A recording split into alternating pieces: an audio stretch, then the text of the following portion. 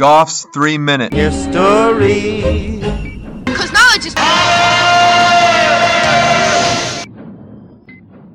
Remember the 5th of November, the gunpowder treason and plot. I know of no reason why the gunpowder treason should ever be forgot. Guy Fawkes and his companions did the scheme contrive to blow the king and parliament all up alive. Now, most of you have heard this poem or have seen the movie V for Vendetta where it's referenced. You're all familiar with the Guy Fawkes Halloween mask. Even if you didn't know it's a Guy Fawkes Halloween mask, just Google it, you'll see.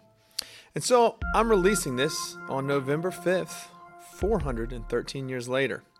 So the gunpowder treason and plot occurs in 1605, led by a guy by the name of Robert Catesby. He, along with 13 co-conspirators, among them who's the guy who's most famous, Guy Fawkes, plot to blow up the House of Lords and assassinate the King of England, James I. So Catesby and his men are English Catholics, and they don't like the lack of religious tolerance in England that had started decades earlier with Henry VIII, who began persecuting Catholics. King James I was actually quite moderate about religious tolerance compared to his predecessors, but he still became the target of this plot. Idea was fairly simple. November 5th, the state opening of England's Parliament was to be held. By my account, it seems like it's a cross between our State of the Union address and an Olympics opening ceremony, with a lot of pomp and circumstance of British history followed by Parliament beginning its session. They smuggle in 36 barrels of gunpowder underneath the House of Lords and leave Guy Fawkes there to guard it. He's had experience as a former soldier in several of Britain's wars, so he was chosen to light the fuse, and then he would escape by boat on the Thames River outside. Then he would head out to the European continent to explain what would happen to the Catholics there. The explosion would kill James I, who was in attendance, and the fact that several other political leaders were there would just be a bonus.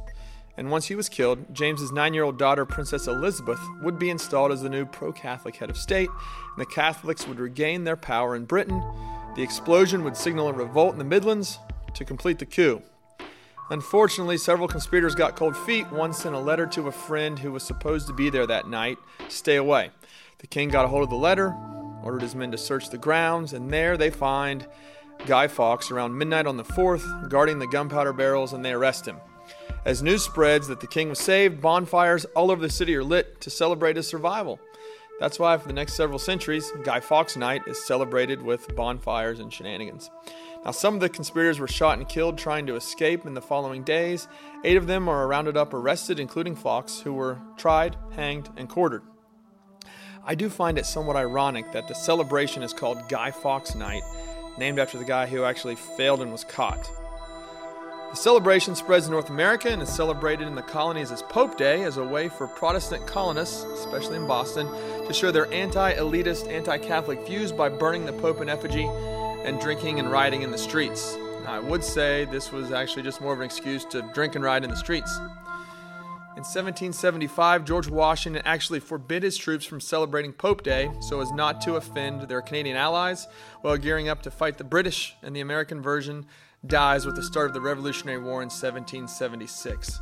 Today, the holiday has become overshadowed by the American Halloween being celebrated in England, but there are still fireworks and small celebrations while the bonfire tradition has slowly died out. The mask, which has gained its own unique fame, was designed by David Lloyd for the graphic novel V for Vendetta in 1982, and then the film that came out, I believe, in 2005 of the same name, and now more recently, the hacker group Anonymous has used it as kind of their symbol when they hack. And that is why we will always remember the 5th of November. Class dismissed. This podcast written, produced, and narrated by Isaac Goff in wild, wonderful Ward County, West Virginia. Now we know. And knowing is half the battle.